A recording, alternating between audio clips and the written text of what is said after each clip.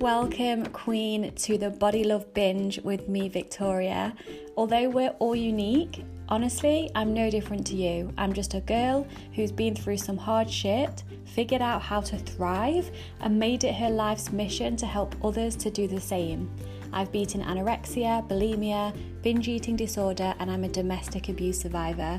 My intention for this podcast is to empower you with weekly episodes on all things food freedom, body love, and of course, juicy, yummy self-love, so you can embody the healthiest and happiest version of you. Enjoy the episode, my love.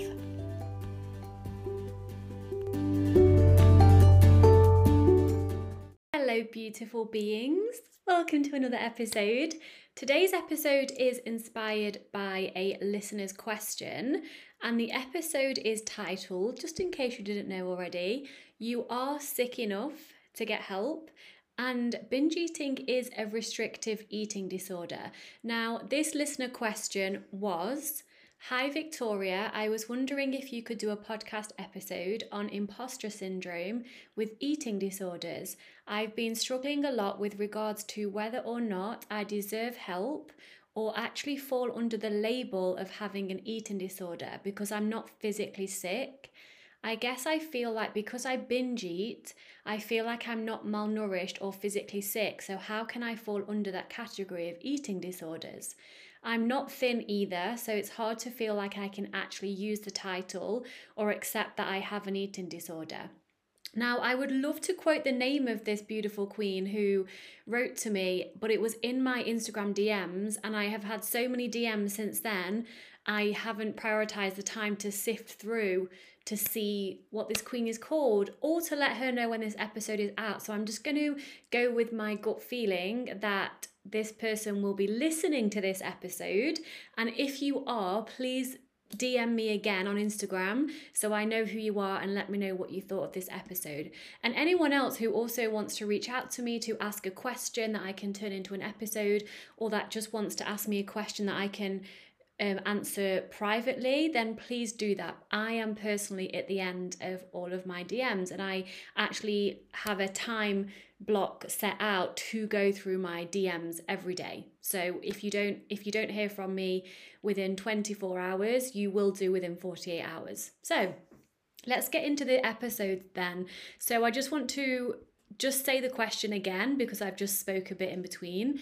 She is asking about imposter syndrome with eating disorders. She's been struggling a lot. She doesn't know whether she can label herself or whether she can actually seek help, whether she is, quote, sick enough, because she's not malnourished, she's not physically sick, and she's not thin either. And so what I would like to say speak to this first is 85% of people with eating disorders, diagnosed eating disorders, are not underweight. 85% of those diagnosed with eating disorders are not underweight. Secondly, you can be underweight at any weight regardless of your BMI status. Now, what do I mean by that? You might have perhaps heard me speak about this before, and I always use myself as an example because it's a prime example and it makes sense to do so. And I only use my BMI, and I don't know my weight since the last year because my body hasn't changed, so I'm assuming I'm around the same weight because I don't weigh myself. The reason I did weigh myself last year was purposely so I can share these things with you. So in terms of my weight, my BMI is 28 to 29. And on the BMI scale, that is in the overweight category. And I believe unless they've changed it again, because they literally changed BMI one time overnight. And so people became overweight and obese overnight simply because they moved the numbers. I'm not shitting you. So unless they've changed the numbers again, because I haven't looked, I think 30, BMI of 30 is the obese category. I don't even like that name because what does that even mean? It just annoys me because we're treating individuals like we're not human or something. And so BMI doesn't mean shit. I've shared this with you before. A previous client of mine relabeled BMI and used it as an acronym of bullshit misunderstood information, which I completely agree with, and that was from Tara. So I'm not sure if Tara still listens, but thank you, Tara, because I use that analogy all the time. So meaning I now am at my natural set point weight, which means I eat what I want, when I want, whatever I want, however I want, and my body stays the same size because my body wants to be this size genetically, environmentally, whatever. Like the age I'm at, I haven't had children. I don't know if I'm going to have children. I haven't gone through menopause yet. That will probably change slightly over my lifetime, but this is my body size. In terms of clothes sizing, I mean, this is even hard to share as well because I'm from the UK. I live in the Netherlands, but I'm British. My accent kind of gives that away. So in terms of like UK sizes, depending on where you shop, I range from a size 10 to a size 14 or 16. And so that in terms of US sizes is ranging from a size, hold on a minute, 6 to a size 16 to 18, or maybe even 18 to 20. I'm not sure. I think the US sizes is like 2 sizes smaller.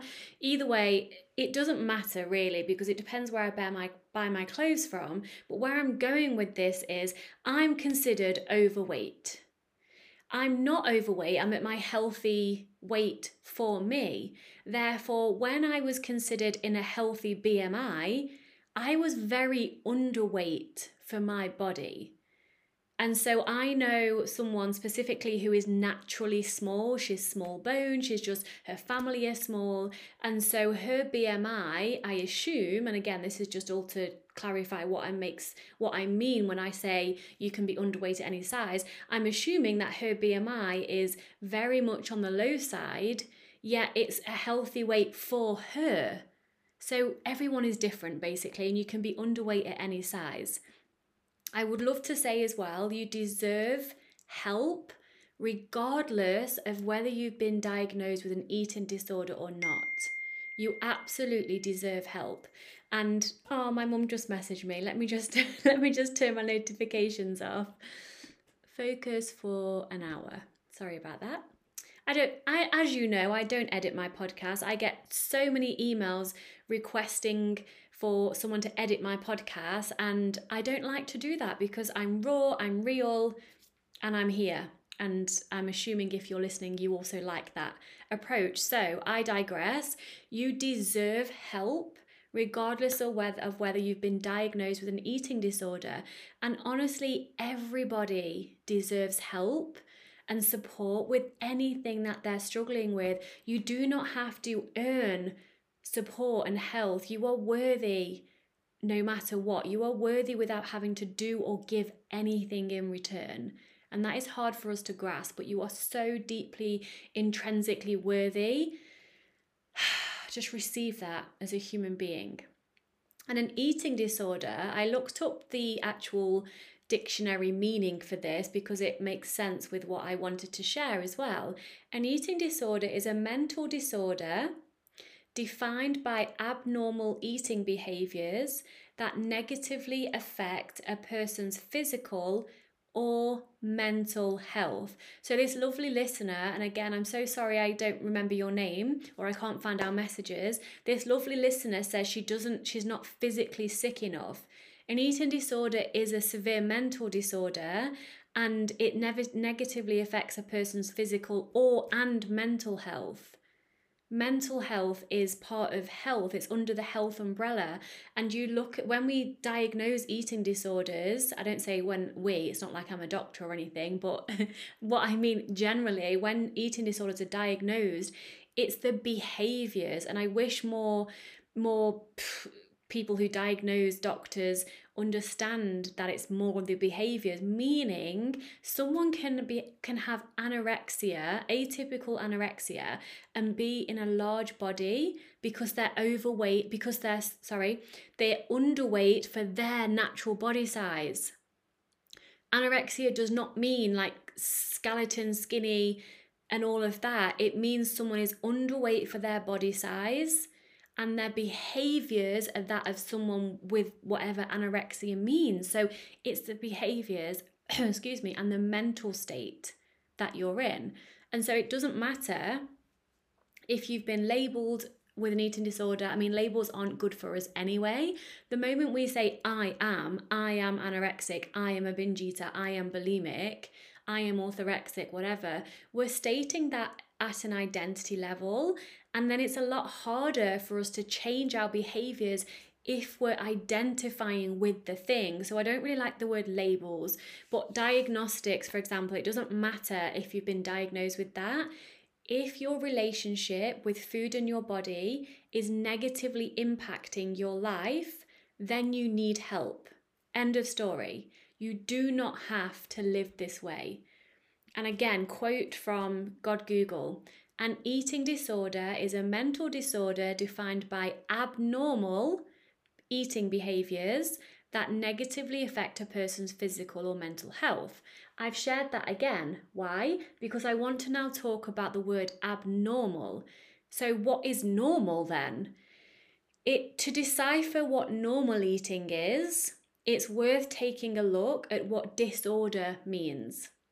And so from, again, God Google, quote, disorder means to disrupt the systematic functioning of something, quote.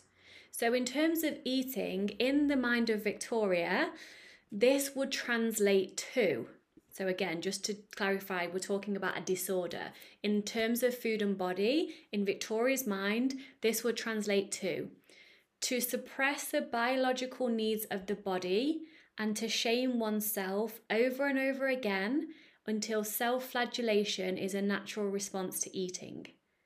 That's disordered. I'm going to say that again. And I've lived through this personally, as well as it making professional sense to me. To suppress the biological needs of the body and to shame oneself over and over again until self-flagellation is a natural response to eating. That is disordered eating. Because eating is not supposed to be stressful. In fact, naturally, the opposite is true. Eating is supposed to be relaxing. There's a reason why the way our nervous system works, when we're in fight, flight, or freeze response, in a stress response, fight, flight, or freeze, there is a new one that psychologists have brought into this modern day and age, which is fawn, which means to people please. That is more of a behavior, but still it makes sense in this modern day world. The opposite to that, so the parasympathetic nervous system response, is called rest and digest. It's called that for a reason, because digesting food is a sign of relaxation and calmness, right? And so eating is supposed to be relaxing. Hence, naturally, when we eat, we would be in the rest and digest state. Unfortunately, for many of us, when we eat, it's actually a very stressful experience. We see food as a threat. We eat quickly because we see food as a threat. We have a natural fear response when we're eating food because of all the judgment and the fear we have around weight gain. This is so many layers to this, but eating is supposed to be relaxing naturally. Eating is supposed to be pleasurable. You have taste buds for a reason. Eating is supposed to be pleasurable. Eating is supposed to be connecting. Think of all the family occasions, all the social occasions that we use food to bring people together and to share the love. Eating naturally is supposed to be as easy and as effortless as going for a pee. I say going for a wee, but I think that's like a British thing, or maybe even a Derby thing where I'm from in the UK. Or it might sound childish, but either way, I want to say going for a wee, but I know a lot of people say going for a pee. Or it needs to be naturally as easy as putting on a jumper or a jacket when you're cold, because eating is a natural biological need. When you're in a disorder, when you're in an eating disorder or disordered eating, and I'll go into the difference of those in a moment, it's not easy. Unfortunately, most people in the Western world are living with disordered eating without even thinking or realizing it's a disorder, because society celebrates disordered eating behaviors. I literally thought, and I've shared this before, but I'm going to say it again because it's so key and maybe you can relate. I literally thought that you were born, and so therefore you just spend the rest of your life dieting or controlling your food and your body. No, that is not a condition of being born on planet Earth and living a life. So people think it's normal to have disordered relationships around food. And so the difference between disordered eating and an eating disorder is simply the severity of how negatively it is impacting someone's life. If your relationship with food and your body stops you from living and doing life, and you're living in an anxiety hellhole because of that, then you have an eating disorder. I'm just going to repeat that. If your relationship with food and your body is negatively affecting your life to the extent that it's stopping you from living your life in the way you would like to live it, and you're living in an anxiety hellhole because of that, then you have an eating disorder. There's a slight difference between the average yo-yo dieter and someone who is in the diet binge cycle, for example. And that difference is shame and how much of the person's happiness is dependent on the way their body looks. For example, take a typical yo-yo dieter who has disordered eating but not an eating disorder. That could look like always going from one diet to the next, whether it's Weight Watchers, Slimming World, Atkins, the new lose 10 pounds in 7 days on the front of Closer magazine, whatever it would be. They'll be following the diet. They would lose weight because diets work temporarily.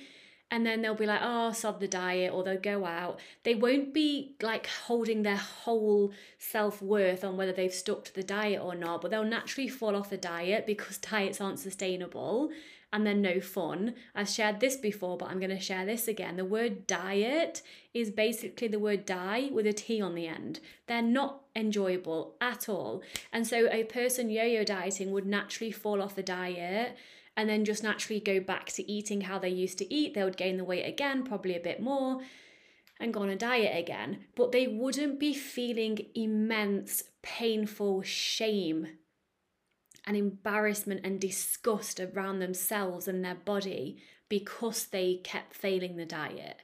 That's like an average yo-yo dieter, which is disordered eating.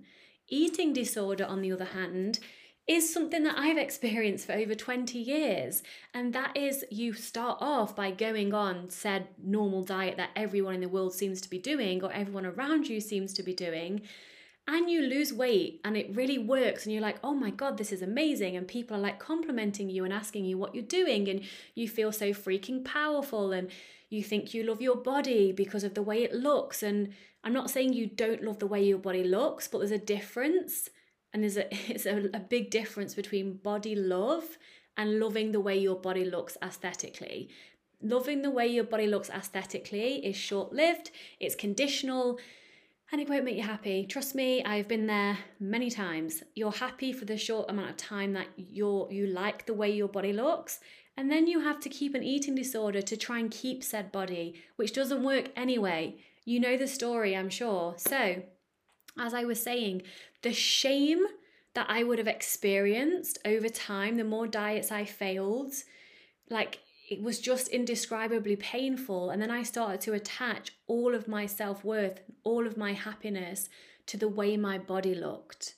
That's the difference between the average yo-yo dieter with disordered eating to someone who has an eating disorder. I've shared these with you again before, but I think it's worth sharing them again. The shit that I used to do, I would shower in the dark so I didn't have to see my body because I had so much shame around it. That's more than just a slight disorder. That's the severity negatively affecting my life.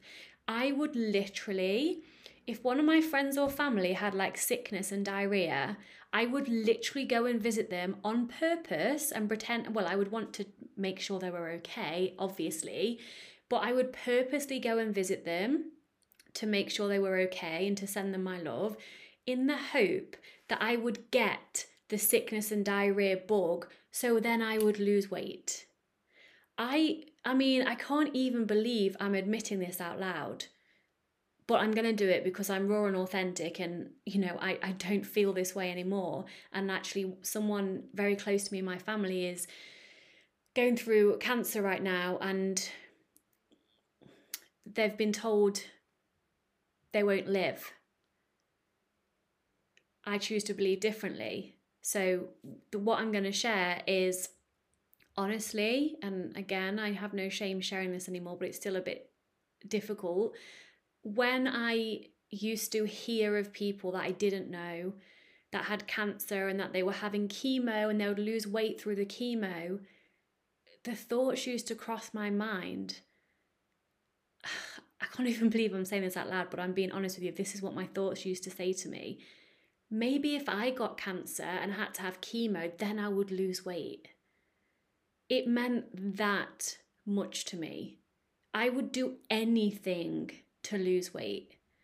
And so that is an eating disorder. And I'm just like, just taking a moment to like just send so much love to the past version of me who would do those things to herself, or who would think those things, and also make it all about me when someone else would be suffering with cancer and chemo, and I would be there thinking, I wish I had that so I could lose fucking weight.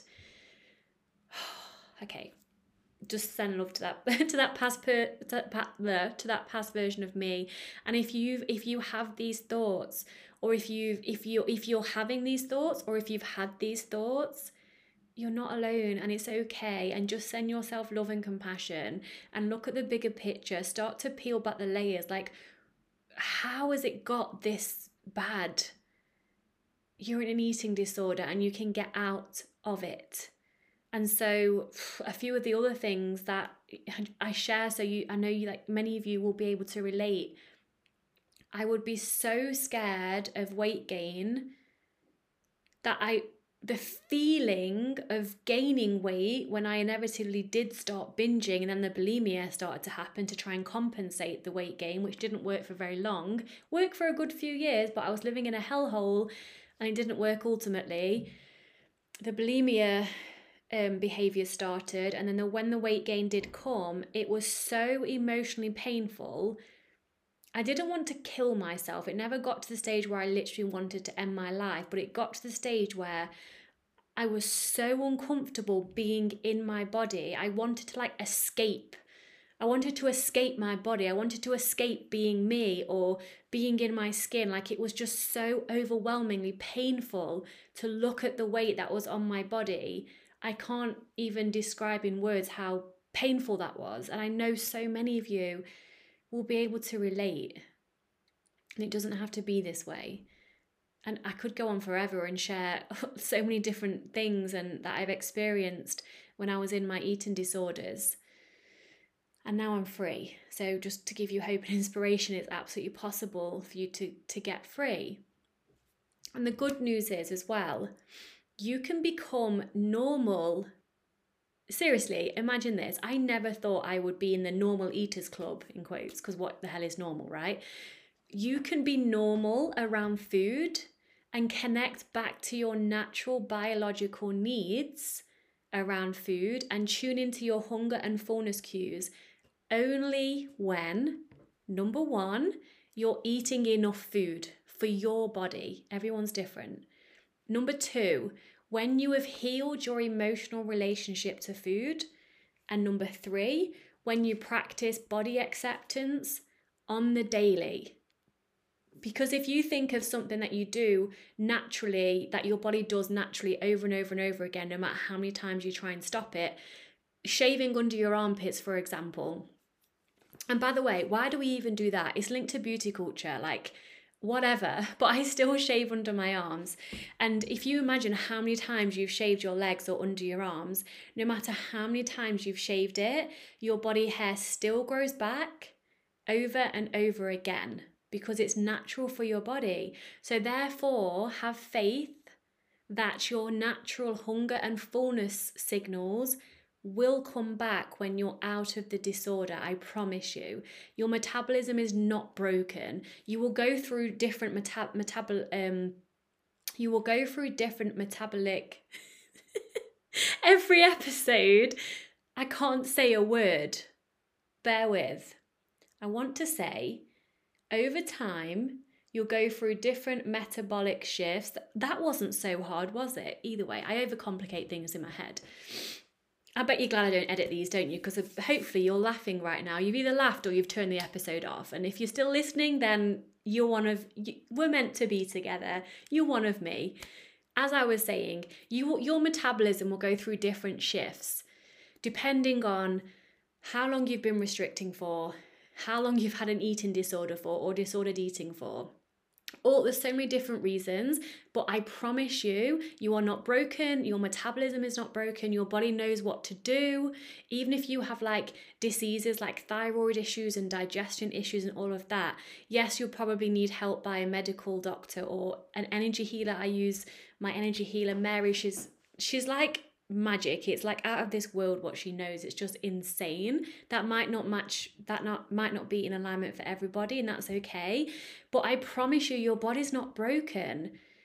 Even thyroid issues and digestion issues and everything, it all if you look at it from a holistic standpoint, it all points back to being in balance in your body with your mental and emotional health and your physical health. There's so many layers to all of this holistic health, but I promise you, you're not broken. Your metabolism will come back to normal, and so you can eat normally again. And the lovely listener says that she's not physically sick in terms of her not being malnourished. I want to reiterate here, you do not have to be underweight to be malnourished. You can be overweight, in quotes, and be malnourished. Malnutrition is a serious condition that happens when your diet does not contain the right amount of nutrients. It means poor nutrition and can refer to undernutrition, therefore not getting enough nutrients. You can literally be eating low-calorie options of everything that lacks proper nourishment, and or be eating chocolate all day and not be underweight, even for your natural body size, yet you can still be malnourished. If your body's not getting enough nourishment from your food, malnourishment isn't dependent on weight.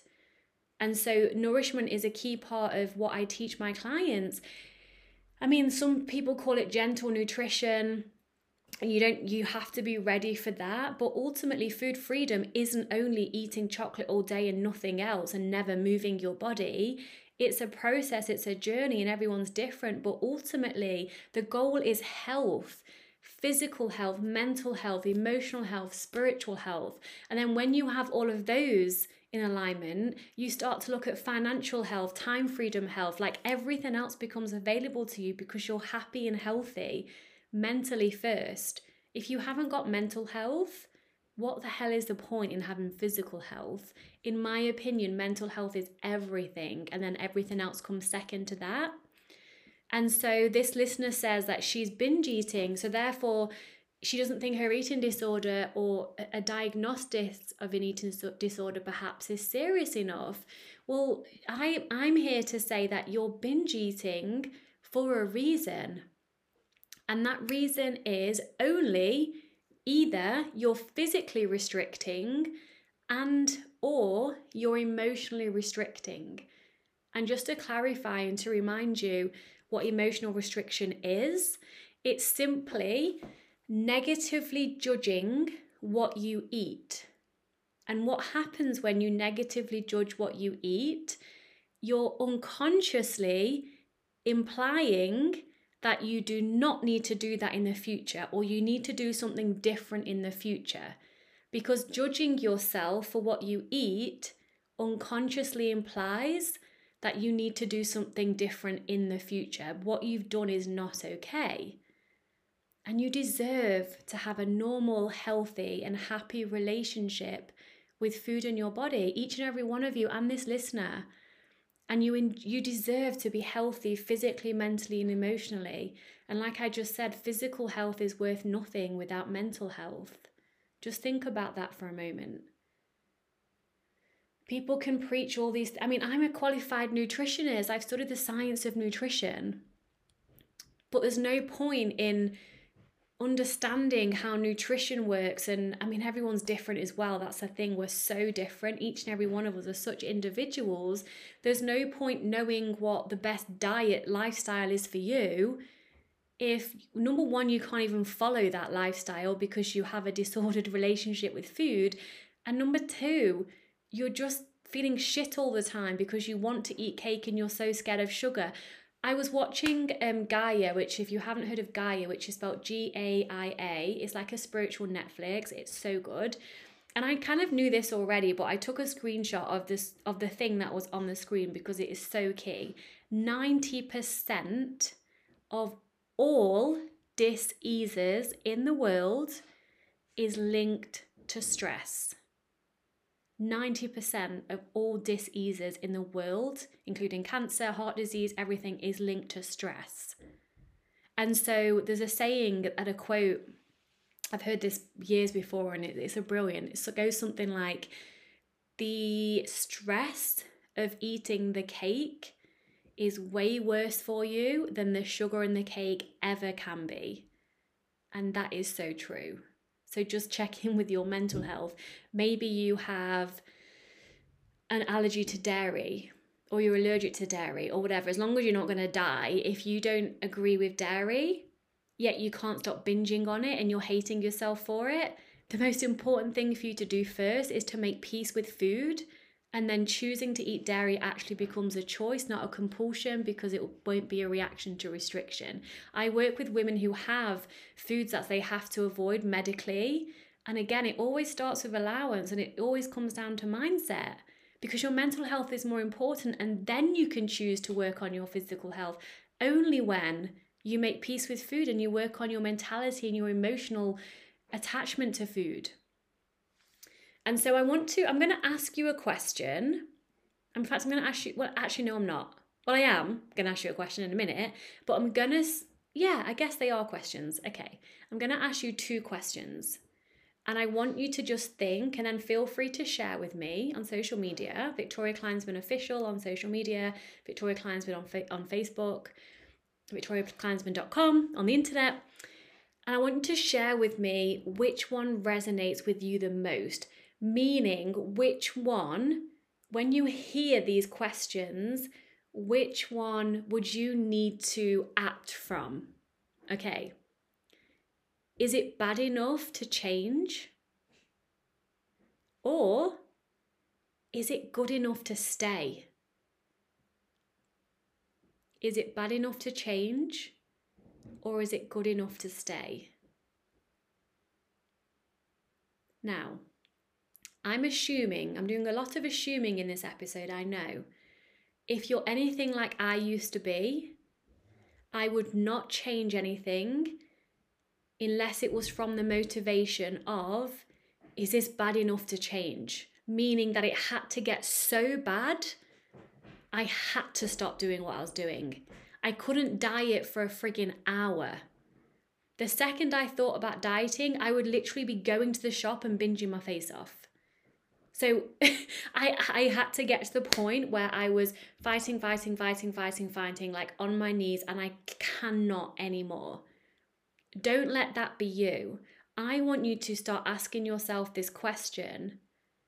Is this good enough for me to stay? Because you are worth so much more than what you're perhaps experiencing if you're listening or watching this. And that is linked to your self-worth. Now, I ask myself the question, not in terms of food and body, but other stuff. Is this good enough for me to stay? My relationship is incredible, but I would ask myself that too if my relationship wasn't incredible. Is this good enough to stay? Not is this bad enough to change, because what motivation is that coming from? Is this good enough to stay is directly linked to how worthy you know you are, and you know that you deserve better. So I want you to ask yourself, is how you're currently experiencing your relationship with food and your body and yourself, or any relationship with your partner, with your friends, your job, with anything. Is this good enough for me to stay? And if you can't answer because you currently aren't connected to how worthy you are and how much self-love you have within you that you're just disconnected from right now, ask yourself the question of, if I were to ask the worthiest self-loving version of me, is this good enough to stay? What would she say? Just connect to that. And then the last thing I wanted to talk about in terms of answering this question is I wanted to state and make it clear to each and every one of you listening or watching that binge eating disorder is a restrictive eating disorder. We don't think it is because we focus on the quote problem or the quote behavior, which is eating a shit ton of food. I mean, what even does that mean? Because honestly, the amount of clients I've worked with, a client will say to me when they first start working with me or when we have the consultation call, oh yeah, I binge eat and, I'll have like a family-sized bar of chocolate and a bag of cookies and then I feel awful and all of that. And of course they do. I don't doubt, I'm not disvalidating them and their behaviors. But then what does that mean in comparison to my old binges? I used to literally eat 10,000 calories in friggin' 2 hours. I would go hard with that shit. And I'm laughing now only because I literally don't know how the fuck I used to eat that much food in one go, in secret and in shame, right? And so binge eating isn't the amount of food. Binge eating is any reaction to restriction, period. It doesn't matter whether you've had 5 cookies and you feel so shit about it because you were not meant to have any cookies. Or it doesn't matter if you eat the whole chocolate shelf in the supermarket, it's still a binge. And so we think the binge eating is the problem. We think the behavior is the problem, and we just see a shit ton of food or reactionary eating, like almost feeling like you're out of control and you can't stop yourself. That's actually not the problem. If we look at the problem from the root, which is the only way you're going to ever change anything in your life, long term and forever, is to look at the root. Binge eating is a restrictive eating disorder, meaning I have never met a single person who binge eats who is either not currently restricting physically or emotionally, or I have never met a person who binge eats who has never previously physically or emotionally restricted, whether that's purposefully or not. The reason I say that is because if someone was to be brought up in a very poor family and they literally have hardly any money to buy food, let alone buy luxuries that you perhaps desire in terms of food, then, or if you've got a lot of brothers or sisters and there was never enough and you had to like fight for the food else you wouldn't get it, that is restriction. So whether that was like purposely done by yourself or not, that is still restriction. That's a fear of not enough. That's like a fear of a lack mentality, because at that time it was real. You had to get there or else your brother or sister would have ate it all, right? And so I've never met, just to reiterate this, never met a person who binge eats who is not either currently physically restricting or mentally restricting, or that hasn't previously restricted emotionally or physically. Now, binge eating is a healthy, natural response to restriction. Binge eating does not happen without restriction. Binge eating does not happen without some kind of restriction. And if you take it one step further, one step deeper, which is exactly what I do with my coaching, because like I said, we go deep or we go deeper. There's no point in just fannying around changing the behaviors, because that's going to work, for a couple of months? I take your money, off you go, your behaviors have changed, come back when you need me again. No. What I do is make sure we're the right fit to work together for a start, and we have like a 2-hour consultation call that is completely free, that is on me with love, to make sure I can help you, to make sure I want to work with you, to make sure you want to work with me. and we get to the root of the cause. And in this context, if you take binge eating, go deeper, peel off a layer. You're binge eating because you're dieting, because you're restricting. But restricting isn't the root cause. Why have you been restricting? To change your body. Why have you been trying to change your body? Because you don't like the way you look. Why don't you like the way you look? There's so many layers to this, and most ultimately it comes down to not feeling good enough, fear of rejection, fear of not being loved as you are, not being enough. And that's my most favourite thing to do, is to work through all of that, and then the behaviours naturally change themselves anyway. Yes, we spend time on the food stuff, we work on the behaviours as well as going to the root cause so you get lifelong change. But I just want to share a little bit about emotional eating before I wrap up. So emotional eating is not the same as binge eating, but emotional eating can and does often quickly spiral into binge eating if the person is judging themselves for eating emotionally. I'm going to repeat that again because I've said so many key things in this episode. I've repeated myself a lot, but it's for your benefit. Binge eating can quickly spiral into, don't listen to that because that was the wrong thing. Let me go again. Emotional eating can spiral into binge eating if the person is judging themselves for eating emotionally. So, if you try to stop emotional eating by using willpower, then you're screwed, because that's restriction. And restriction causes a reaction, which is binge eating, right? And so you need to adding in other ways to take care of yourself emotionally, add in other ways to emotionally soothe, not trying to eliminate emotional eating. Because there's been countless studies done on this, especially by Linda Bacon in her book Health at Every Size and Body Respect. Highly recommend you read them both. Start with Body Respect if you're not interested in all the science stuff, but you still get the same message. Those that have dieted before in their lives turn to food for emotional comfort. Those that have not dieted in their life, there are such people somewhere, trust me. I've met a few and I've been like, wait, are you human? Anyway, those that have not dieted before turn to other things for emotional comfort, such as shopping, scrolling, sexting. Is that text sexing? Something like that. Or actually not eating. Some people, when they get stressed, don't eat. Not purposefully, they just don't want to eat. They have no appetite. So those that have dieted before always turn to food for emotional comfort. Those that haven't dieted before turn to other things for emotional comfort. And some of them don't eat as a natural response to that emotional discomfort.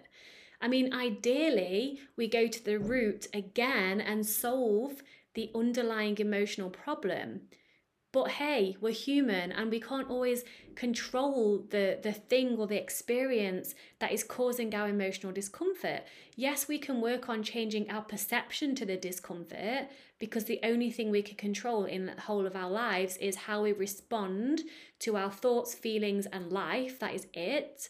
But in the moment, when you just want to sit and eat a tub of Ben & Jerry's, if you're there shaming yourself for wanting to do that, or trying to distract yourself by calling a friend, when the last thing you want to do is speak to someone, and you just want to sit under a blanket and eat a tub of Ben & Jerry's, do you think that trying not to do that is actually going to help?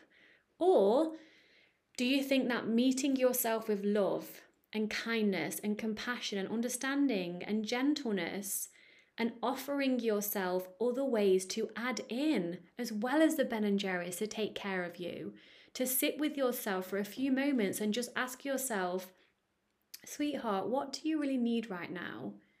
If you want ice cream, fine, we can have ice cream, that's no problem, it's not about the ice cream. What would really nourish your soul right now? Is it calling a friend? Is it journaling? Is it a bath? Is it ice cream and a good film? Is it all of those things? And just be there for yourself. That is the only way that naturally emotional eating will start to fall away. And so that was a long answer to your question, dear listener. But in short, the answer to your question, yes, you are sick enough to get help. I'm not labeling you as sick, therefore like it doesn't mean you can get better, because you absolutely can. But to answer your question, yes, you are sick enough to get help. You deserve to get help. You deserve to live a life free and happy in your body and with a peaceful and pleasurable relationship with food. Binge eating is a serious restrictive eating disorder, and actually binge eating has been saving your ass. Binge eating is a healthy, natural response to restriction. You should be pleased. I know this sounds so fucked up, but see if you can be grateful for your binges. If I hadn't started binging after many years of the anorexia, I would literally be dead. I would either be dead or living in the worst shitty fucking hellhole of anxiety of anorexia that I've ever even known. And so I may as well be dead anyway, because I'll be dead inside practically. So binge eating is actually saving your ass. And if you would like help personally from me on your food freedom and body love journey, I actually have 3 different ways now. I've introduced a new way that you can work with me. I have 3 different ways that you can come into my world and be helped and supported by my work and by me personally or in a group. So number 1, this is my new way, and that is called the Body Love Bite. And it's an online program. It's a self-paced online program that you have forever access to. That comes with a support group. That's €49. So that's a new thing that I've added in. The second way, the second one up from there, is to come and work with me in a group environment. That's my Body Love Buffet. Don't you just love the names? The Body Love Buffet group coaching, which is a lifetime program. So for the life of the program, there's no like kick-off period where you have to start a certain date or you're only allowed in for 3 months or 6 months, then you get taken out the group. You're in there forever as long as the group is alive. And we have ongoing monthly live Zoom video group coaching calls with me indefinitely. I'm in the group weekly, coaching you, supporting you. You get access to my Body Love Binge online program, which is my life and soul all into 4 months worth of, it takes you 4 months to get through all of this. Audios, videos, worksheets, workbooks, everything. That's the next step. That is €1,200 or a 6-month payment plan that I can't think off the top of my head. I think it's $220 for 6 months, but I'm always open to making it work for you if those don't work for you. And number 3, the third and final way you can work with me, which is the highest support that I offer, and that is personalized one-to-one coaching. That is the Body Love Binge personalized one-to-one coaching, which is my most favorite way to work with someone. And so to read more about all of that, check it out on my website. Reach out to me on social media if you have any questions. Thank you for being here. Thank you for listening. And if you haven't already, I would love if you could just take a few seconds to 5-star review this podcast on whatever platform you're listening on, because it really helps me get my message out there. So thank you for listening. I love you so much. Listener, the answer to your question, please DM me on Instagram so I can find you again and let me know what you thought. Okay, much love. I hope this episode was everything you needed to hear today and more. If you love this podcast, then please screenshot this episode and share it to your Instagram or Facebook stories and tag me at Victoria Kleinsman so I can share you with my audience and we can get my podcast out to more women that need it. Also, I'd be super duper grateful if you could rate and review this podcast, as it really does help others to find it. Thank you so much in advance, and I'll see you on the next one.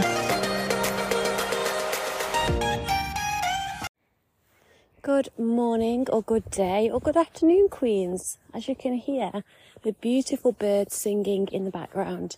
I'm just walking and I just had an inspiration to record a little episode. So this might be 5 minutes, 10 minutes or 15 minutes. Who knows?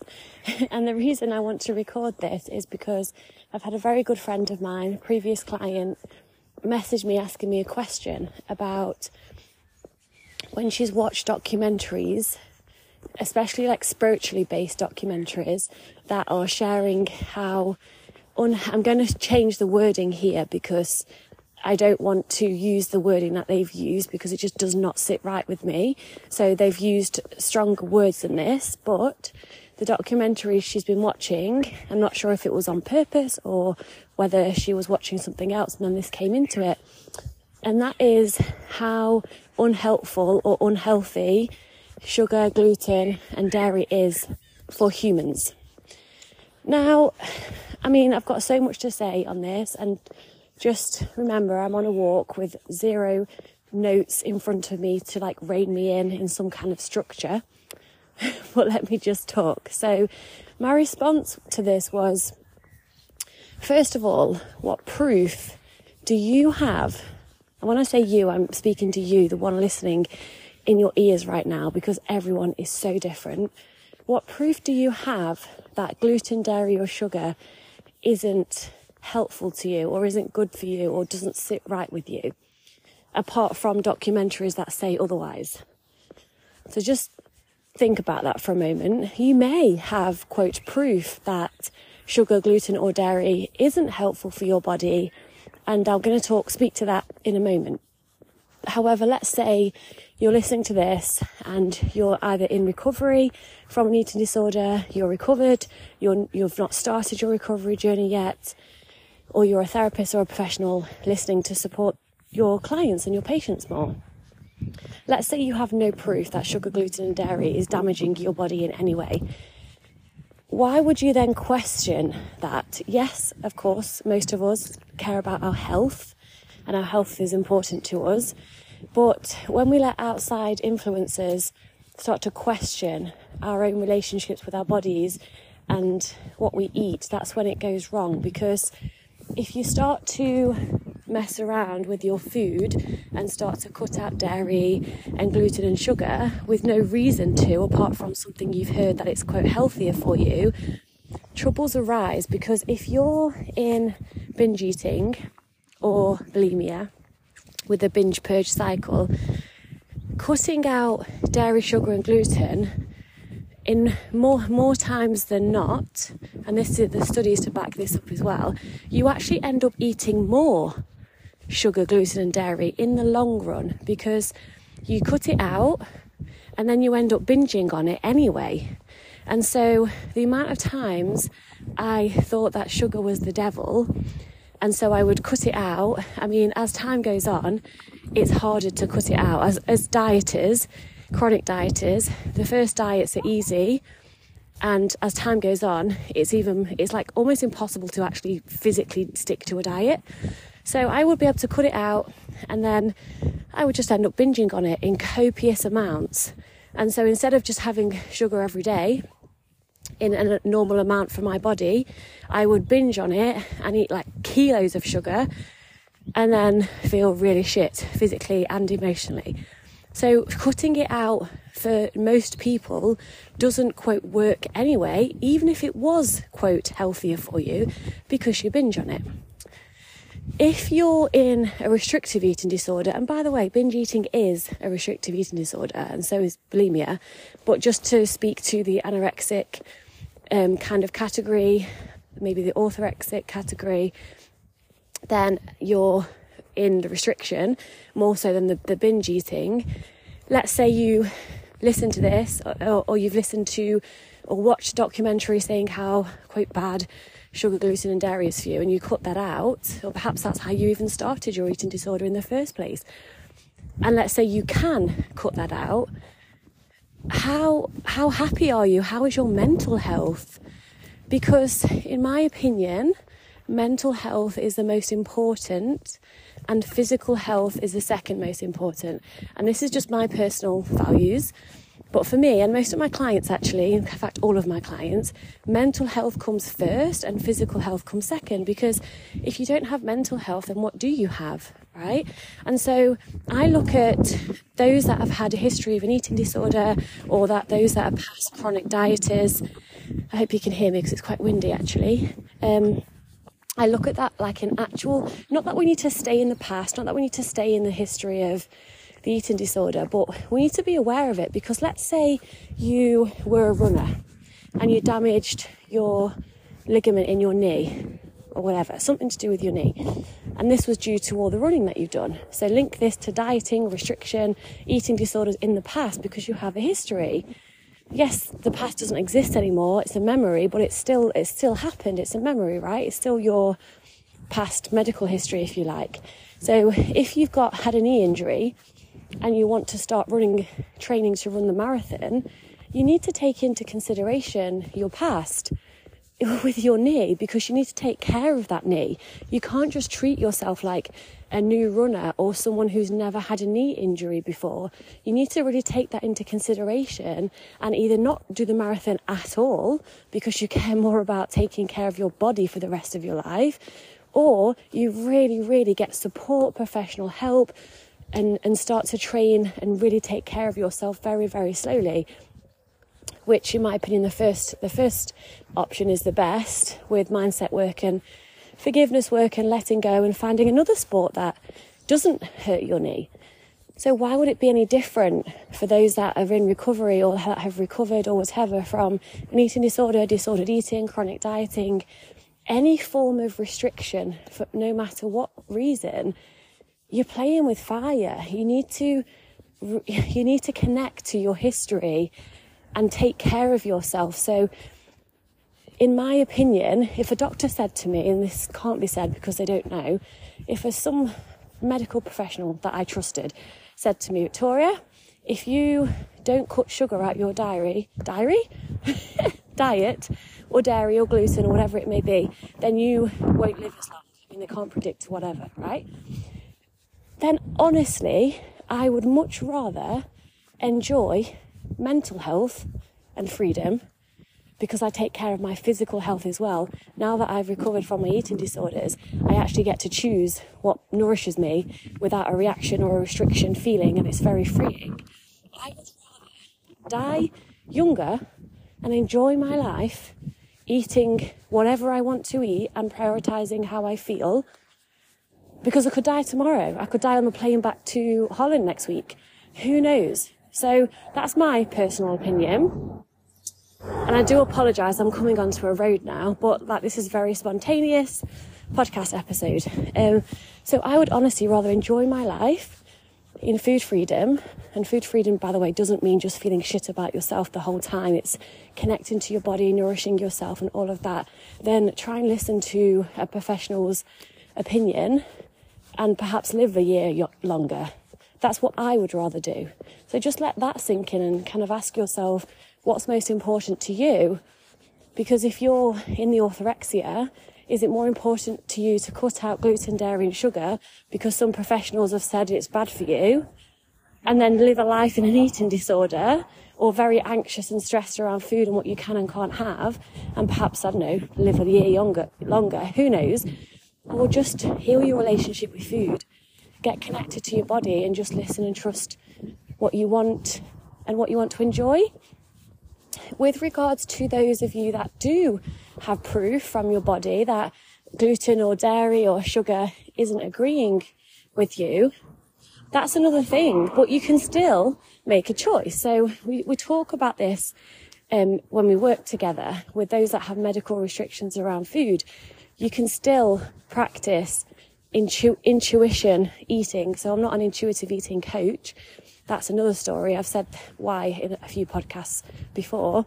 But so I like to call myself an intuition coach, an intuition eating, because whatever feels right, intuitive eating is still too many kind of rules and principles, and it easily gets turned into a diet with diet mentality. So you can still practice that and live intuitively with medical restrictions around food. Because dieting isn't an action, it's a state of mind. So when you allow yourself everything and you take full responsibility without shaming or shoulding or judging yourself, that's key. You can make choices for your health. Let's say you're dairy and you have a dairy intolerance. Let's go with that, Victoria. It's quite early in the morning. It's about 6 o'clock as I record this. Like my sister, she's lactose intolerant, and I'm getting married at the end of May, and we're having an ice cream place come to our wedding because it's epic, best ice cream ever. And she can't eat dairy. However, because she gets severe symptoms, but she said she's going to make an exception for my wedding because she knows how delicious the ice cream is and she wants to have that. And so she's taking responsibility without judging herself that she wants to taste the pleasure of that ice cream and the celebrations together. And she's going to accept the consequences that she might be on the toilet in an hour. And that's her choice, but she's not shaming herself for it. And her body image and her self-worth and her self-esteem and happiness isn't linked to whether she has dairy or not. That's the key. And so with these programs, I'm trying to kind of round this up now. Also, I'm walking up a hill if I'm a bit out of breath.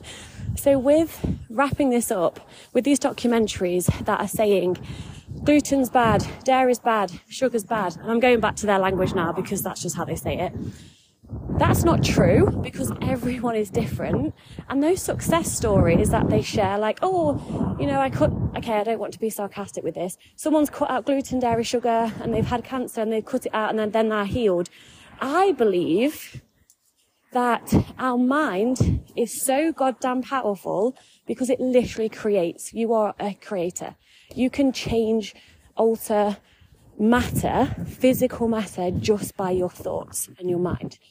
It's your mind and your thoughts that heal your body, not what it is that you eat. So if a professional says, if you cut out these, then you'll be really healthy and you'll heal and all of that, then if you believe that, it's a placebo as well, right? I'm not saying that nourishing food isn't good for you. Of course it is. And like I say, I choose to eat nourishing foods, but I've only been able to do that from healing my relationship with food, from allowance.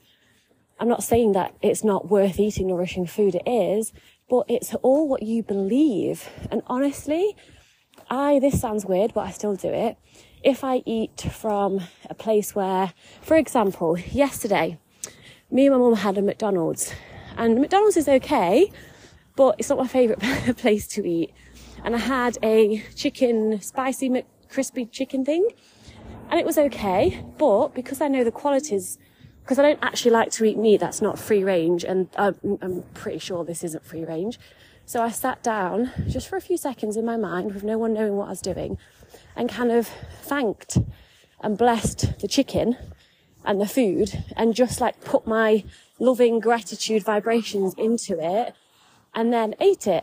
And for me, I know that sounds like weird as fuck. I am weird as fuck, you know that. But then my mind is so powerful. I've blessed that food and the vibe is now high because your mind literally creates everything. So this is 13 minutes now. So there's more I could say, but I don't want to just waffle here. If you have any questions off the back of this, let me know. But I did want to just talk about this because it's, you know, the science is out there that sugar is bad and dairy does this and gluten does this. But what proof do you have for your own individual body that that is not okay?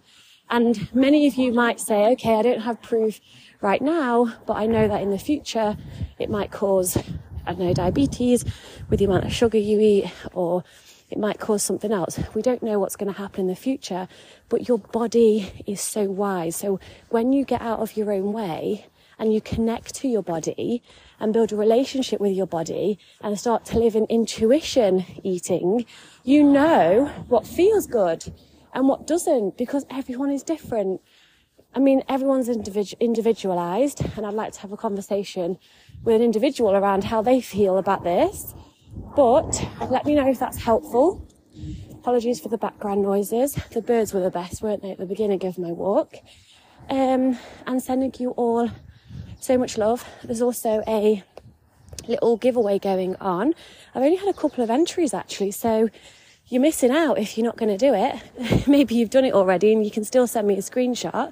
If you rate my podcast 5 stars and send me a screenshot either via Instagram DM, email, then I will put you in a prize draw to win one of my programs, the Body Love Bite, for April. And I'm going to do it every month anyway, to encourage my podcast to get out to more people. So sending you all so much love. Said that before. And I hope you have a beautiful day. Let me know if this episode is helpful. If you have any questions that you'd like me to answer in a podcast episode, I would love to do that. And much love. See you next time.